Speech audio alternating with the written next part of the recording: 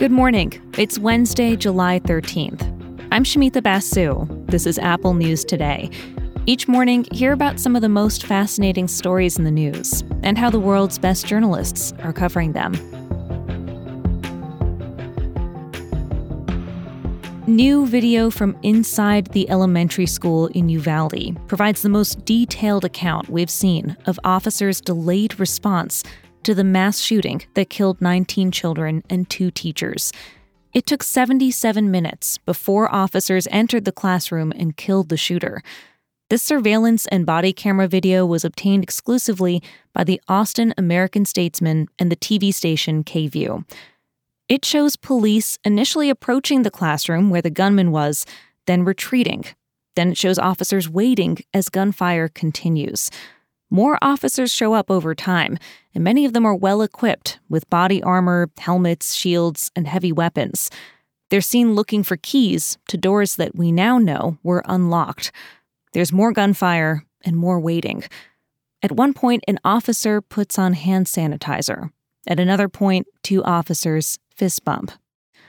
The editor of the American-Statesman said the decision to publish the video came after long and thoughtful discussions and was necessary to get to the truth about the response to the shooting. They also said they chose to edit the video to remove the sounds of children screaming, which they deemed too graphic. The police response to the shooting is under investigation, and there have been calls for more disclosure of what happened on that day. But not everyone is happy with how this video went public. One woman whose daughter was killed posted on Facebook urging people not to share the video, saying this is the opposite of what the families want. At a public meeting in Uvalde last night, City Council member Ernest King III criticized the news outlets for putting out this footage. They did that for ratings and they did that for money. And that's the only reason they put that out there. Several people in the crowd didn't want to focus on the role of the media. Y'all are attacking the media, y'all should attack them cops that did nothing. They said instead of attacking the press, attack the cops that did nothing. Pete Arredondo, the school district's police chief who's been criticized by law enforcement experts for the slow response that day, also came up in yesterday's meeting. He'd been elected to the city council a few weeks before the shooting. Last night, when the council passed a motion to accept his resignation from his council post, the crowd cheered.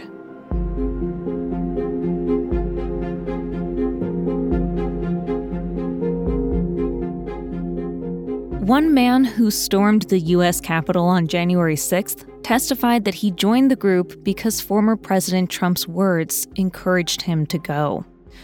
The January 6th committee heard from Stephen Ayers yesterday. He previously pleaded guilty to disorderly conduct for his role in the attack. The committee's Republican Vice Chair Liz Cheney questioned him. Would it have made a difference to you to know that President Trump himself had no evidence of widespread fraud? Oh, definitely. Who knows? I may not have come down here. Ayers said he only left the Capitol after Trump released a video asking supporters to go home. That was more than 3 hours after the insurrection started. To me, if he would have done that earlier in the day, 1:30, we wouldn't be in this. Maybe we wouldn't be in this bad of a situation or something. It's the latest testimony to support the January 6th committee's argument that Trump is responsible for inciting the insurrection because the Capitol attackers followed his instructions. Ayers told the committee that he's angry that Trump continues to mislead his followers. It makes me mad because I was hanging on every word he was saying. Everything he was putting out, I was following it. I mean, if I was doing it, hundreds of thousands or millions of other people are doing it. Before Ayers left the House chamber yesterday, he approached the police officers in attendance and apologized for his actions that day. We also heard testimony from Jason Van Tatenhove, the former spokesman for the far-right group The Oath Keepers, which he called a militia. What it was going to be was an armed revolution. I mean, people died that day. Law enforcement officers died this day. There was a gallows set up in front of the Capitol. This could have been the spark that started a new civil war. The January 6th committee also revealed more about potential witness tampering. Cheney said Trump attempted to contact a future witness. The committee shared information about the outreach to the Justice Department. There's another public hearing expected next week, which the committee says will focus on what Trump did and did not do on the day of the attack.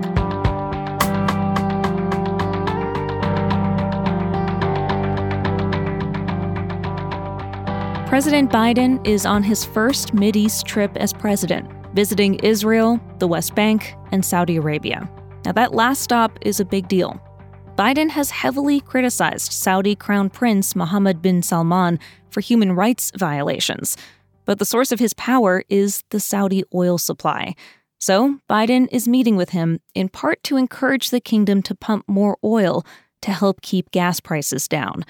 But Politico senior foreign affairs correspondent Nahal Tusi says some people see that as a dead end. There's just a mixed sense, though, of how much they can actually do. I mean, when you ask whether the Saudis can actually increase production, some experts will tell you actually that they're at capacity. There's not much more that they can do. This trip is about much more than just oil prices.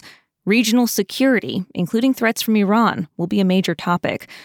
Tusi says one player may get the most out of Biden's visit. If there's any country that really comes out on top as a result of this upcoming visit that President Biden is making to the Middle East, it's Israel. And that's because so far under Biden's presidency, whether he's wanted to or not, practically everything he's done has been in some ways a victory for the Israeli government. That's because, for one, Biden has largely continued the very pro-Israel policies of his predecessor. Trump moved the U.S. Embassy to Jerusalem, recognizing it as the capital of Israel. Biden has not reversed that decision. He did restore some aid money to Palestinians and has spoken out against expanding settlements. But the administration has put in very little diplomatic effort behind the Palestinian movement for an independent state. In many ways, Biden's foreign policy is an echo of Trump's foreign policy when it comes to Israel and the broader Middle East as a whole. Trump also pulled America out of the nuclear deal with Iran. Some inside the Biden administration wanted to restore that deal, but that hasn't happened. That's seen as a victory for Israel over its Iranian enemy. Supporters of Palestinians worry the Biden administration is too close to Israel. They want the U.S. to pressure Israel to fully explain the killing of Palestinian American journalist Shireen Abu Akleh. U.S. investigators recently said it was likely that Israeli soldiers shot her, but didn't conclude that it was intentional. Tusi writes, ultimately, Biden is setting policy that's based on decades of foreign affairs experience, and that includes a front-row seat to the kind of political blowback that comes when a president clashes with Israel. As one political analyst put it, being pro-Israel is baked into Biden's political DNA.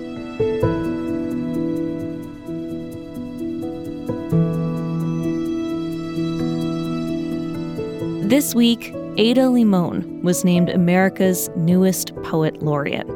She's been described as a poet who connects, who writes accessible, engaging poetry that grounds us in where we are and who we share our world with. She often writes about our relationship with nature. Limon stopped by NPR to talk about her new role, which she calls an incredible honor and the shock of a lifetime. So I thought it might be nice to end our show on a different note today and just listen together to Limon read part of her poem called Give Me This, where the narrator is watching a groundhog stealing fresh tomatoes from her garden. I watched her munch and stand on her haunches, taking such pleasure in the watery bites. Why am I not allowed delight? A stranger writes to request my thoughts on suffering, barbed wire pulled out of the mouth as if demanding that I kneel to the trap of coiled spikes used in warfare and fencing. Instead, I watch the groundhog more closely, and a sound escapes me, a small spasm of joy I did not imagine when I woke. She is a funny creature and earnest, and she is doing what she can to survive. Limon has said she writes to remind others that we are nature too. You can find all these stories and more in the Apple News app. And when you're in the app, keep listening to hear narrated articles from our News Plus partners. I'll talk with you again tomorrow.